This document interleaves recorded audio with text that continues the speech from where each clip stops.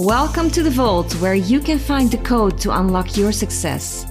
In this space, I invite real, inspiring, and successful experts. We have eye-opening conversations about the way to reach your highest potential in life and in business. We will cover the mastery of mindset, energy, emotions, transformation, sales, marketing, thriving in business without losing your authenticity and balance. Hi, I'm Sonja Martinovic and host of The Vault, an entrepreneur mindset mastery and online business coach with an obsession on real transformation. I'm on a mission to help entrepreneurs and other influencers master the mindset and build a successful and impactful business. Do you want to break free from your limitations and express your truest self in business and in life? Is growth your game and success your aim? Then you are in the right place. Welcome to the Vault. Let's start cracking your code. And welcome to the Vault. I'm so excited to have with me today Brett Lavender, and he's the founder of The Persuasive Lion, and he's considered a communications expert. He takes a unique approach to both verbal and non-verbal interpersonal communication skills and trains individuals and teams how to effectively communicate and impactfully communicate. And he has a proven training method, the Lost Languages, which helps people raise their self-confidence, elevate their financial opportunities, and enhance both personal and professional relationships. He's also a keynote speaker at Google and JP Morgan. And today the question is, how can we effectively communicate one with another in business and in personal life? I'm super excited to have you here, Brett. I'm excited to be here. Thank you so much. This is amazing. I love doing this. Yes, absolutely. So what I love to do in the Vault, because, people connect with people. So we want to hear the story around how did the Persuasive Lion get born? How did you get this epiphany or life story that brought you up to this point doing this amazing work for people? So it's interesting. I don't consider myself to be a, quote, motivational speaker. There are hundreds and thousands of motivational speakers out there. Not to discredit anyone, but I'm not a rah, you can do it kind of guy. I teach hard and soft skills that are valuable in real life, not just what you think about how you think. And the reason this came about is because from early childhood, I went through some really, really traumatic experiences. I lost my entire family. The 30-second pitch is only child. Once I was born, all my grandparents had already passed away. So I never knew a grandparent.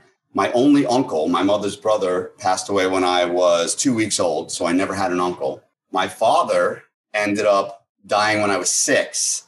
Yeah. And he was found in his car a mile from my house on Halloween with a gunshot wound to his head. Yeah, I read about the story on your website, and I was, when you get a soul shocker, that's definitely something. And then lastly, my mother passed away when I was 19, unexpectedly in my arms at 1:00 in the morning, 3 months after I was told she would live for a year. And so what ended up happening was it was very, very unique in my category, in my demographic. I ended up in the world alone by myself, but I was always very alpha, very out there. I was always a performer and a speaker and just a larger than life personality. And it dawned on me that this really applied to the natural world. And if you look at an alpha male lion, thus the name, the Persuasive Lion. Yeah. If you look at an alpha male lion in the natural world that doesn't have a pride of lions around them, that's a very dangerous category to be in. People are either intimidated and afraid of you, or they aggressively want to take you down. Yeah. So what I had to do in the nature of the Lion King was learn how to communicate with all these different types of humans. Yeah. And if you apply that to the natural world, it's a very segregated society in the jungle and in the forest. A rhinoceros doesn't communicate with a giraffe, ever. A gorilla doesn't even communicate with a chimpanzee, ever. But in this very unique society of humans, here I am at 19 years old, out in the world by myself with no family, no support system. I had to learn how to communicate with people or I was going to be done. Yeah. I started studying humans and we're nothing more than mammals. So I started studying how did they react when I said this or did that or made this facial expression or said this or didn't say that or paused here or used my hands in a certain way.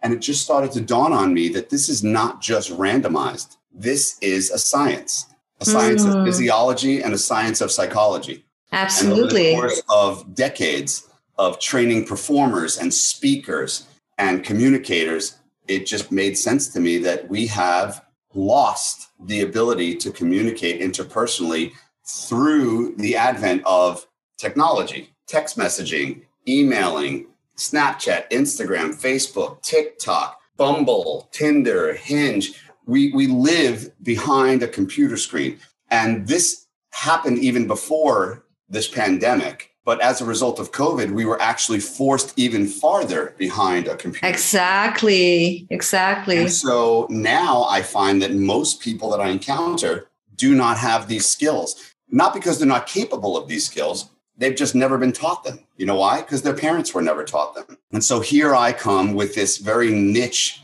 concept of how to more effectively communicate with your surroundings, with others around you through a variety of circumstances and interactive tools. And then most importantly, when I circle back at the end of my communication teachings, it's how do we communicate with ourselves? Yes, that's so important. It's so important to have the right mindset, to have the right language towards yourself, and to know how to express something. And I teach sales also, when I help clients or coaches scale their business. And a lot of coaches, for example, also have difficulties with showing up online, having nerves, or just having the words, but then not have the umph behind it, the energy, the passion. Right. The delivery. Yeah. So I wanted to really jump into that, Brad. Yeah. So because 95% of communication is not the words, how can people improve? And what would you say during all these years of experience and working with all these amazing athletes and leaders and amazing companies, you would say the number one thing is that people are not using in their communication, which would make a world of difference? Well, there's a laundry list, but let me piggyback on what you said. The delivery is always paramount to the content. You quoted a figure which is pretty accurate, actually. People listen to 5% of the words that you are speaking, and 95% of what they receive from you is about how you deliver that. Are you approachable? Are you believable? Are you eloquent and poetic? Are you genuine? Are you educated on your concepts? And are you easy to listen to? Is your voice in tune? Right? Are you using the proper melody? Are you communicating with eye contact and facial expressions and body language and hand gestures that support the thought that you had before you even opened your mouth? So the number one skill that I talk about, and there are certain things that cross over between real life communications in person and virtual communications like this.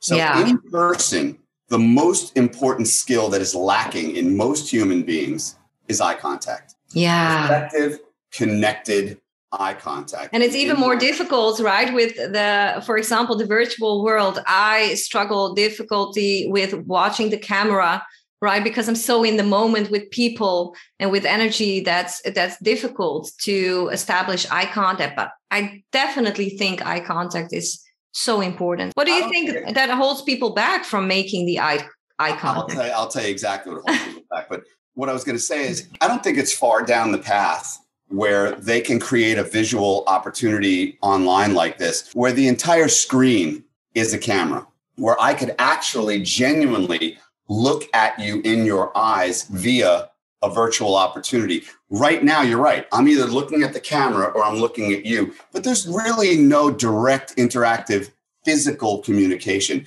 as well as pheromones, electricity, atmosphere, smell. That we're not experiencing the same atmosphere. Senses, yeah. So those are not crossovers. What are crossovers, however, are the words that I'm choosing, as well as the melody that I'm using and the tone of my voice. Those things do cross over.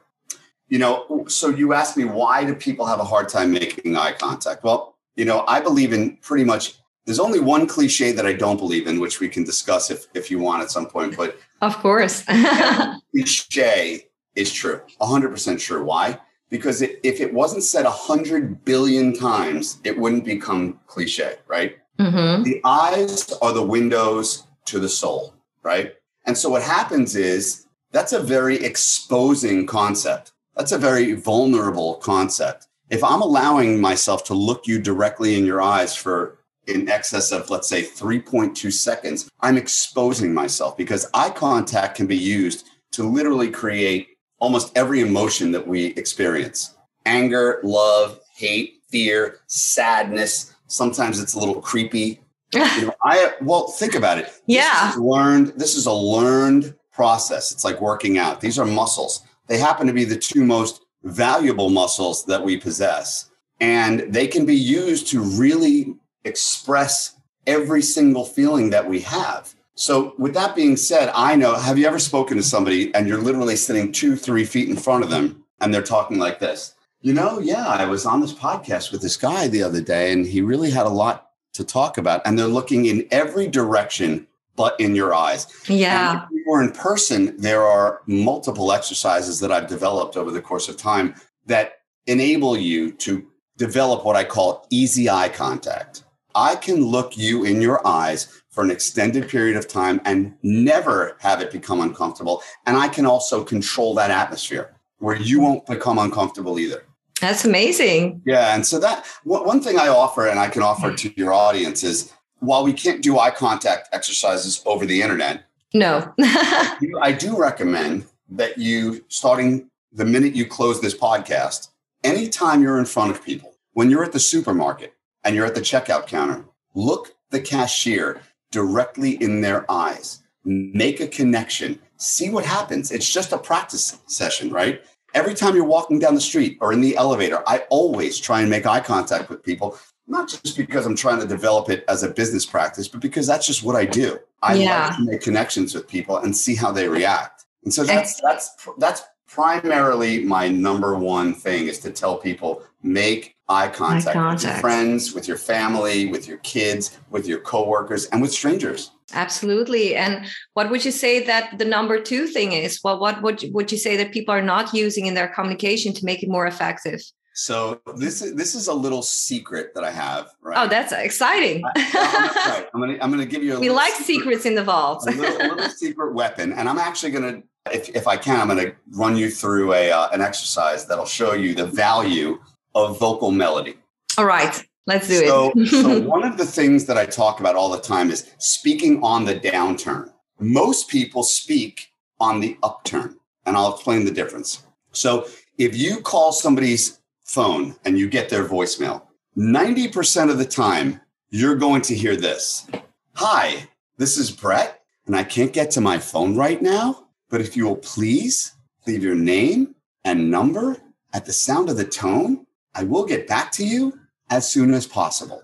Now, if you think about that, if you analyze that sentence, every single phrase, but for the last one, was positioned melodically as a question. When you ask a question, you go on the upturn. When you make a statement or a demand or a command or a request, you go on the downturn. So now watch the difference.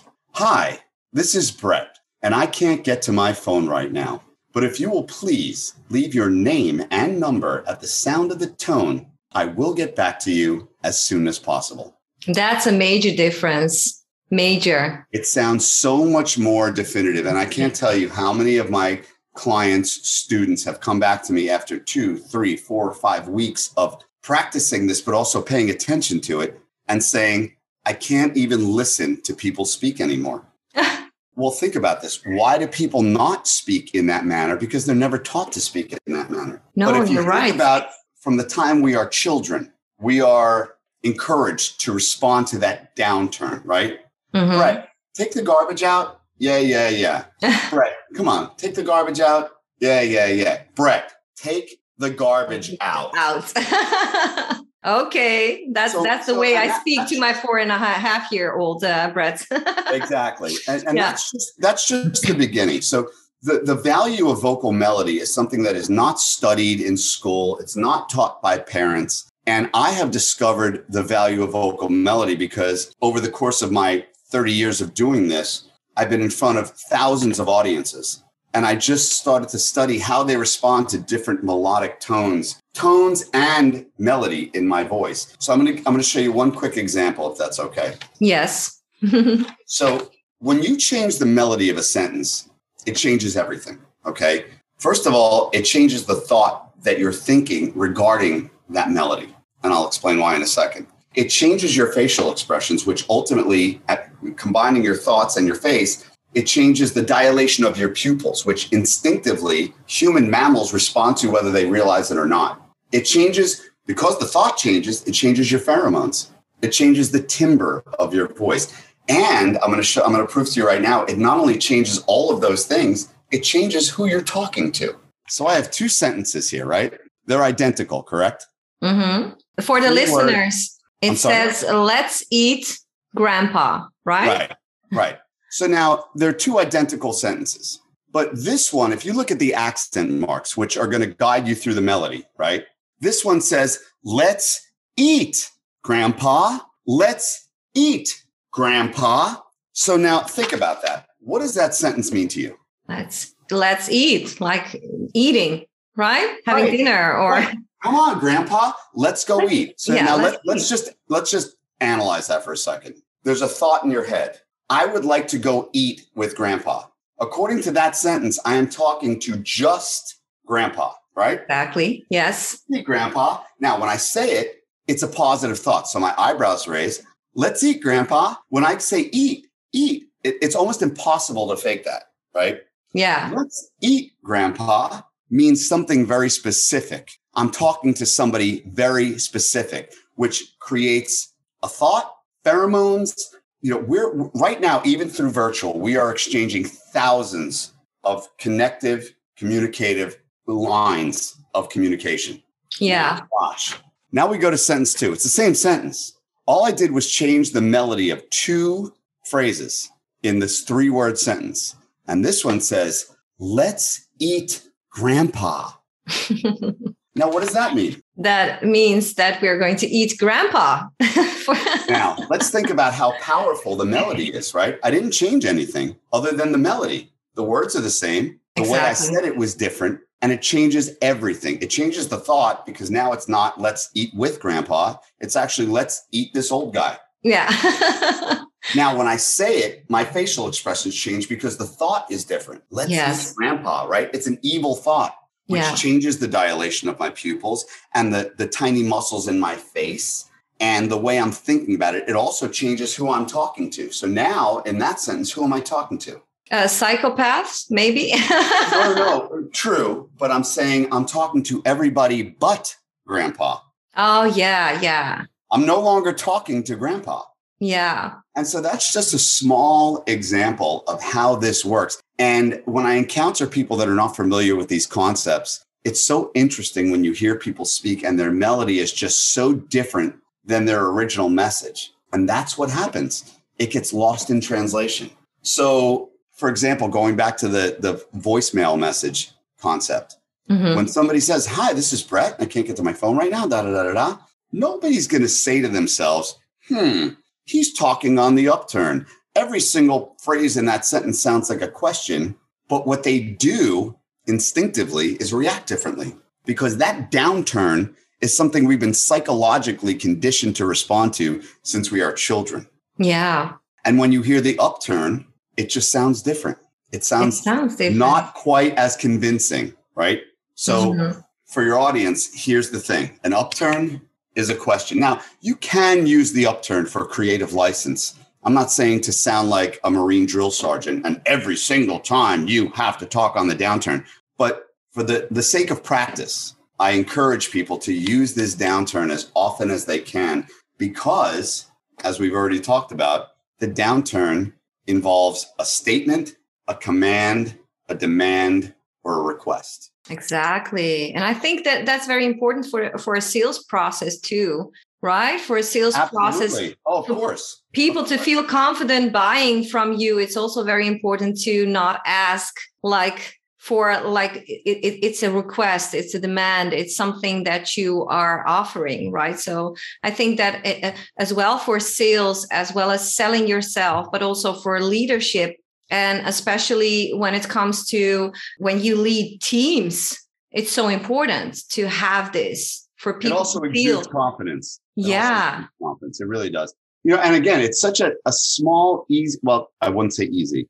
It's just a small tweak in the way you deliver a message, but the results are exponential. Exponential. I mean, one of my clients, who's also a close friend of mine, and we've worked together for years, came back to me after a few weeks of working on this concept. And she said, I can't even listen to people speak anymore because 99% of the people that we encounter speak on the upturn just naturally. I don't know why it developed that way, but it just did. And nobody told anybody differently. Nobody said, no, that sounds like a question. Say it like a statement. Hi, what's your name? My name is Brett. No, what's your name? My name is Brett. That's a statement. Yeah. That's believable. That's communicative. That's confident. Yeah, exactly. And the number one reason that people that they feel nervous, right, when they need to speak is actually that fear of rejection. And that volume actually changes everything. Fear of a lot of things. Fear of rejection, fear of looking stupid, fear of looking silly, fear of looking unintelligent. I mean, it goes on and on. People are terrified. And it's not just public speaking. It's going on a date. It's going on a job interview. It's trying to maybe, if you're on a date, walking into a restaurant and getting the best table in the house, but you're afraid of looking stupid. Yeah. So how do people overcome that? Because a lot of people suffer from fear of speaking, and even leaders, right? Leaders, high leaders also have this fear of speaking up or guiding their teams the way they should guide them. So what would your suggestion be to people to overcome this? Conditioning your brain to think differently is a challenging prospect. Behavioral changes are tough. And, one of the cliches that I talked about that I disagree with is you can't teach an old dog new tricks. You can, but that dog has to want to change. That dog has to first be open to a challenging set of processes that are going to be very uncomfortable in order to change their thoughts and behavior in regards to how they feel about themselves. Richard Branson, who's one of my favorite businessmen, has a famous quote that I love, and says, there's another bus coming in 10 minutes. Okay. So one of the main processes that I speak about in my self-talk segment of the Lost Languages is fear and panic versus no F's given, right? Mm-hmm. And when I say that, it's not that I don't care about people or the world or humanity. I just have a different relationship to the outcome because I know that there's another bus coming in 10 minutes, right? So when I stand up in front of a room full of people, if they reject me or they are over me or they don't respect me, whatever the case may be, okay, nobody is for everybody. So you have to wonder, what exactly is it that you're afraid of? If it's just rejection, what exactly is going to happen to you in the worst case scenario? Okay. Is a house going to fall on your head? Are you going to burst into flames? Right? Are you going to melt? No. The reality is people, when they get up on stage, are so afraid. And when I say on stage, we're always on stage. Yeah. Right? Whether we're going on a first date or we're talking to a boardroom full of 5, 10, 15, 20 people, or we're on a big stage talking to 500 people, we are always on stage. The question is, what is the worst that could happen? And so my philosophy of no F's given is, what's the difference? At one of the speeches I did for Google, one of the people said, you'll get laughed at. And I said, good. Get laughed at. Because if you can get comfortable with being laughed at, then nobody is able to get to you. Yeah, you build emotional resilience. Right. And people will gravitate toward that philosophy more than you could possibly imagine, amongst a variety of other things that I talk about in terms of communicating with an audience. But that's one segment of getting over your fear of walking into a potentially troublesome situation. And then the other one is, I used to not be able to do this, and I'm a work in progress. So every time I teach people, I'm actually teaching myself and reinforcing this training for myself. I love that you're saying that. It's such a blessing. I in no way think that I am at the end of this journey. This is an ongoing thing. Absolutely. And so every time I speak on this, including right now, I'm reinforcing my own beliefs in the way I communicate. And so I used to struggle with road rage. I used to get so frustrated with people on the road that were just so inconsiderate and would cut you off and then flip you off and then just so rude and inconsiderate and horrible. Yeah. And so one day I was on the road and this guy cut me off. And then, I pulled up next to him and he flipped me off. And then he pulled up in front of me and he's brake checking me and hitting his brakes. And I'm like, nah, so upset. And I stopped myself and I said, wait a second. What are you doing right now? You are allowing this perfect stranger to invade your life, potentially put you in danger of getting into an accident or getting pulled over. Right? Yeah, exactly. And so I stopped and I said, all right, I feel this way. I'm angry. I am entitled to be angry because this guy is a jerk. But I stopped and said, wait a second. How do you feel about how you feel? Yeah, that's such an important question because that creates the resistance, right? Well, so what I did was I took myself out of the equation and I looked at it from an outsider's view looking in or a bird's eye view. And I said, wait, how do I feel about how I feel? Well, I'm angry. I'm allowed to be angry right now because this guy is causing me unnecessary issues. But if I stop and say, well, I'm okay with feeling angry because I'm entitled to it right now, all of a sudden, coincidentally, the concept of being angry got diluted and the thought of I'm okay with it became the overriding thought. And I came to the realization that that actually works in pretty much every single situation. If you're walking into a really important sales meeting, this is it. This is your game changer. You have to get this. And you walk in, and I've got another tool for you as well. But if you walk in and you've got this knot in your stomach and you're nervous and you're sweating, and you're like, oh my God, what if this doesn't work? And you're nervous. Well, if you're nervous about the fact that you're nervous, then you're nervous squared.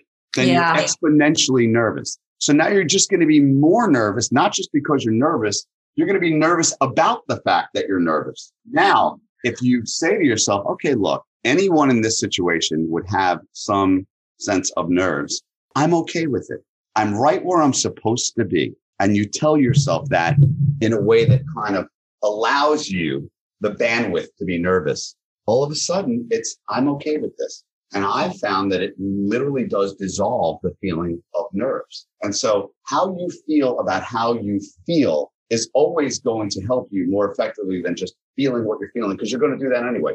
We don't have an off switch in our brain. We can't just shut it off. So we have to do ourselves in a way that allows us to rationalize what we're experiencing as humans, the human condition.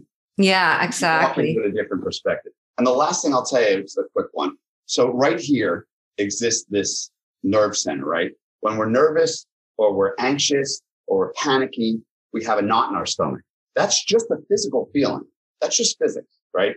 However, that nervous knot runs all the way up here and says, red alert. Oh my God, what am I going to do? This is not going to work. I'm in panic mode. Now, if you identify this nerve center, it's also the same exact feeling when you are experiencing anticipation or excitement. When you go over the first hump on a giant roller coaster, you feel this anticipation, right?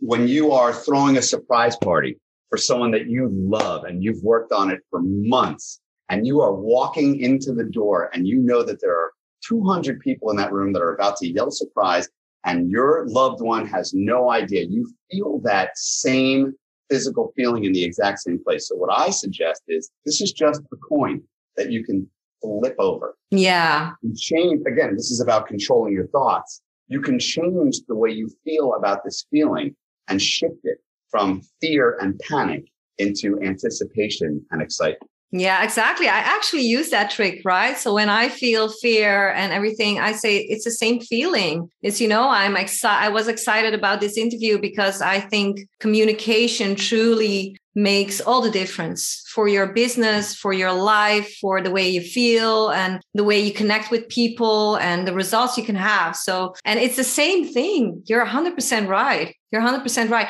So how do leaders apply your teachings? How do they apply them, for example, in a team in this current situation, right? There is a lot of emotions going on, less connection. We're distracted by the social media and everything. So how would you say that leaders use this very easily in order for them to really influence people towards a direction?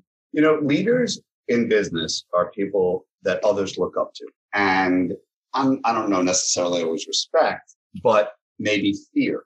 Okay. So how leaders effectively communicate their thoughts and emotions to their subordinates is very important in terms of securing loyalty, commitment. That I'm actually writing an article right now on the concept of don't let your lack of loyalty from your team or to your team become a liability. Yeah. Oftentimes in corporate America, what I find is that as successful as some of these people are, is as ineffective as they are at communicating their thoughts. They may be great at IT, they may be great in the medical field, they may be great lawyers, but they're not necessarily great at conveying their emotions or their thoughts or their feelings in a way that makes their team want to commit and be a part of the growth and the process versus having one foot out the door saying, oh, I don't feel appreciated. I don't feel like there's an opportunity here long term. I have one foot out the door and the next opportunity that comes along, I am out of here. And so oftentimes CEOs, leaders of companies, coaches of professional sports teams don't necessarily understand that the way they're conveying their thoughts might be very different than the actual thoughts that they're thinking. And so it's so important to study these skills, starting with, like I said, making effective eye contact. You can look somebody in their eyes and let them know you are important to me. I am being sincere and genuine and real and believable and authentic. And I can use words on and on and on and on to describe that. And that will have that other person walk away saying, I feel better now. I feel like that was a real conversation and I can trust the fact that this person wants me on board and appreciates me. And that also works when you're disciplining somebody. You have to discipline people in a way that they're going to receive. And so really understanding these hard and soft skills, which comes down to eye contact and understanding the melody that you're choosing. And we haven't even spoken about the value of pausing. Yeah, I wanted to ask you about that, Brad, because I noticed during our talk, your pauses, and I love the way, because sometimes I speak very quickly.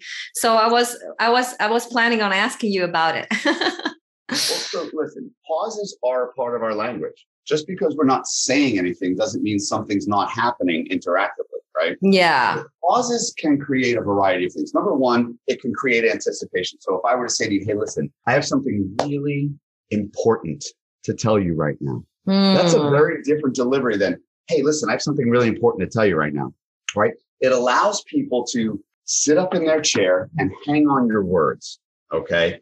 That's number one. Number two is, as a speaker, you very rarely hear me go, why? Because I know when to pause so that if I spin off the road, I'm already thinking 5 to 10 words ahead of what I want to say. But if I get lost in the sauce, I can pause and give myself that couple of seconds to catch up to myself so that I can say the next statement with confidence. It also allows the audience, when I say audience, I mean one-on-one, one-on-5, one-on-500, one-on-5,000. It allows the audience to stop and register what you just said. But if you just speak through it, and by the way, most people who speak publicly do speak way too fast. One of my paramount lessons when I speak to people and they get so frustrated doing this exercise is slow down. Let people wait for you. Let people hang on your words.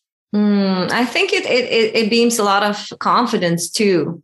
Well, right? You have to be confident to speak slowly because most people want to get on and off stage as quickly as possible. But you don't realize that you're damaging your accountability, your credibility. Exactly. You speak so fast that people are like, wait, what did that person just say? Yeah, they are not able to catch it and to process it, right? Because you have the words and then you have the motions and then you have distractions and all of the things going on in our minds. So that is amazing advice. It sounds so simple and it's so effective. So effective. It is as simple and as complex. It really is a paradox. I mean, this kind of training does not happen overnight. It's changing behavior, and behavioral changes take time and they are painful and they are stressful. A lot of this really has to do with you having the ability to hold the mirror up in front of you and look yourself in the mirror and say, okay, I am not effectively communicating. And, I've worked with IT companies. And so some of these people are so successful. You're talking about tens and hundreds of millions of dollars in revenue from people that are just so intelligent in the IT world. And yet a large percentage of the high level IT executives cannot effectively communicate themselves out of a wet paper bag. Yeah, I can back that because I've worked for tech for many, many years. So I can back that totally. So what would you say, Brett, that when it comes to effective communication, that if I would ask you what kind of emotions are important to take on board or to think of when you communicate effectively, what are the 2 to 3 stances you could say before you go into speak? So one of my favorite quotes that I try to adhere to, but I'm not always successful at it because I'm a human being as well, is the mind is your instrument. Learn to be its master and not its slave. True victory is victory over oneself. And the reason I say that is because, we are so caught up in people's opinions and people's reactions to us. However, the only thing that we really do have ultimate control over are the 6 inches between our ears. Yes. That's it. So what I like to project on people is if you control this, and then this is the remote control, right? This is the most powerful remote control known to man over any supercomputer on the planet, right? And so if you can control your thoughts, this is the remote and this is the drone. So I've never personally used a physical drone, but I've watched people use it. And if you literally shift the remote fraction of a millimeter, something is going to change in the direction or movement of that drone. Yeah. That is the exact same thing with this. So while we can't necessarily control other people or how other people react to us, we can control how we deliver a message. And as we deliver that message, we can somewhat control how people react to it based on our effective delivery, which leads me into a point about humanity and dealing with different types of humans, because in the workplace and even in our social lives, we're dealing with very different types of creatures, right? Yeah. Some people like to think, well, we're all humans. We all speak English. Why wouldn't it be that you understand what I'm putting down? That's the farthest thing from the truth. As I said earlier, in the natural world, we're not communicating. Different types of species, even if they're all mammals, are not communicating other than kill or be killed with other types of mammals. But if you look at domesticated animals, including humans, right? A Doberman Pinscher as a dog is very different than a Chihuahua. And a Chihuahua is very different than a Golden Retriever, and on and on and on, right? Forms of aggression, affection, trainability, diet, lifespan, everything. We as humans are the exact same thing. Just because we are all human doesn't mean that we're all the same type of human. And because we're in this very unnatural setting where we are forced into this melting pot, we don't segregate in the way that the natural world segregates. You have to identify your audience. You have to know who you're talking to so that you communicate with them on their level, not on your level. I always say, if I'm analyzing this as far as like a sports team, right? I'm always going to be more comfortable playing on my own home turf, but that's not the way it works. If I'm an expert communicator, I'm going to come to your field. I'm going to learn your way of thinking. I'm going to learn your way of communicating and receiving communication. And then I'm going to play my game on your field. I love that. The only thing that we all share as humans, the only one thread is instinct. But other than that, I'm going to communicate I'm going to adapt and communicate very differently with, let's say, a soccer mom than I am to a tech CEO, than I am to a college athlete, than I am to a high school kid. And I'm going to learn how to adapt my form of communication so that you identify with me. And that's why, by the way, just to kind of surmise why I called this the persuasive lion, is because there's a very fine line, but a very distinct difference between persuasion and manipulation. Yes. And they are very closely related. The behavior is actually the same. The only thing that shifts between those two intentions is the intention. So persuasion is, I'm going to say and do things that shift your thoughts, shift your behavior, shift your reaction in your best interest or in our mutual best interest. Yeah. If I'm going to go with manipulation, I'm doing the exact same thing. It's just a selfish act. It's just for my own betterment. And so I'm very cautious when I teach people these skills and these assets because it's a dangerous thing. I'm also a clinically certified hypnotherapist. I've studied neurolinguistic programming, human behavioral response, and the mind is a very complex, yet very delicate piece of machinery. Absolutely. So if you have these skills, then you have an advantage over others that don't have these skills. Yes.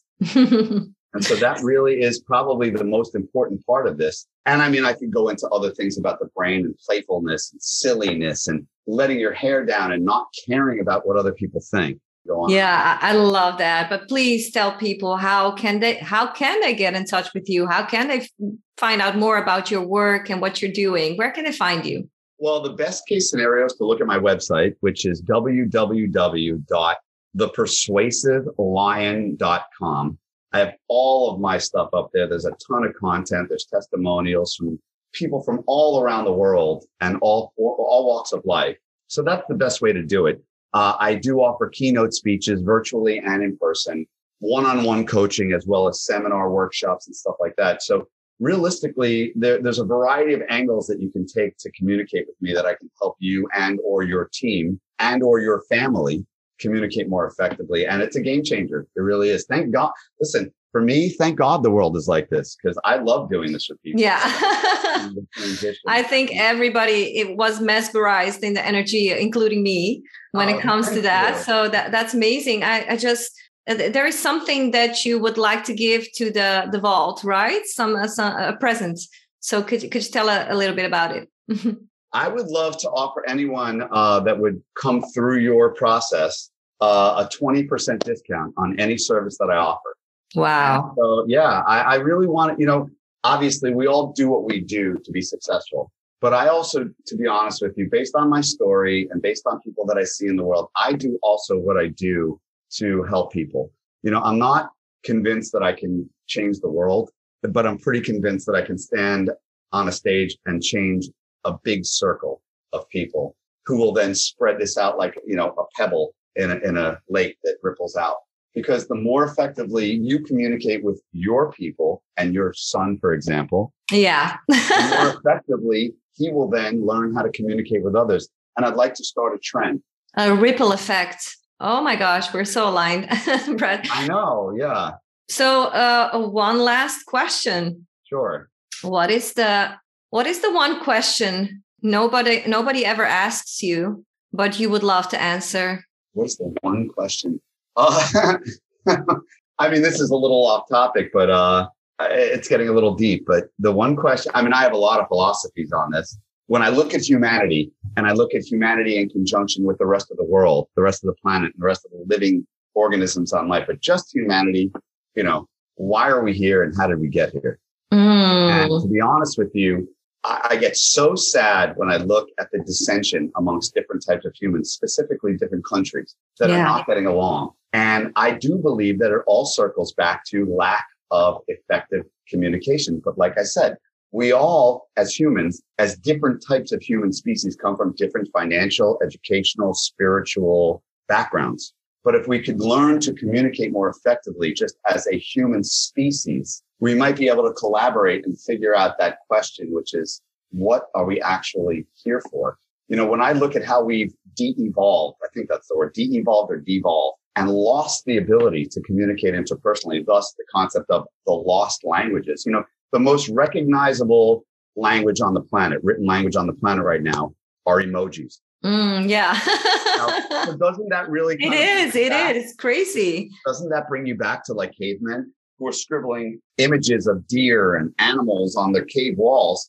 I would really love to see a coming together of humans that can let their guard down and understand, yes, we're not the same, but we can communicate the same because we do have that same mammalistic connection. Yeah. That would be my ideal situation, because when I look at the world, I'm like, man, nobody is communicating. So much gets lost in translation. Even when you use your hands ineffectively, people that are unable to hear use their hands to communicate, sign language. So everything is a language. Everything we say, everything we do, and ultimately everything we think is a language. So the long answer to the short question, really just learning how to communicate more effectively will help us to derive a better understanding of each other and why we're here. I love it. I love it. Guys, I hope you loved it as much as I did. And I'm looking forward to seeing you up level next week in the vault. Thank you for listening to this episode of The Vault. Respect for showing up and creating your next stage of life and business. If you like this episode, I invite you to dive deeper and stay. The S stands for subscribe and share. Make a screenshot right now and pay it forward and send this to 5 friends who can benefit from this value. The T stands for try and transform. Try the technique, at least until the next episode. The A stands for action. Action creates success. Don't stay a student. When you have a code, you should try to open the vault. And finally, the Y stands for you. This is about the most valuable asset of the vault and life in general, the one and only authentic you. So if this was your code, please comment and help the vault grow. #unlocked, #next level, #dive deeper, and see you next week to level up again.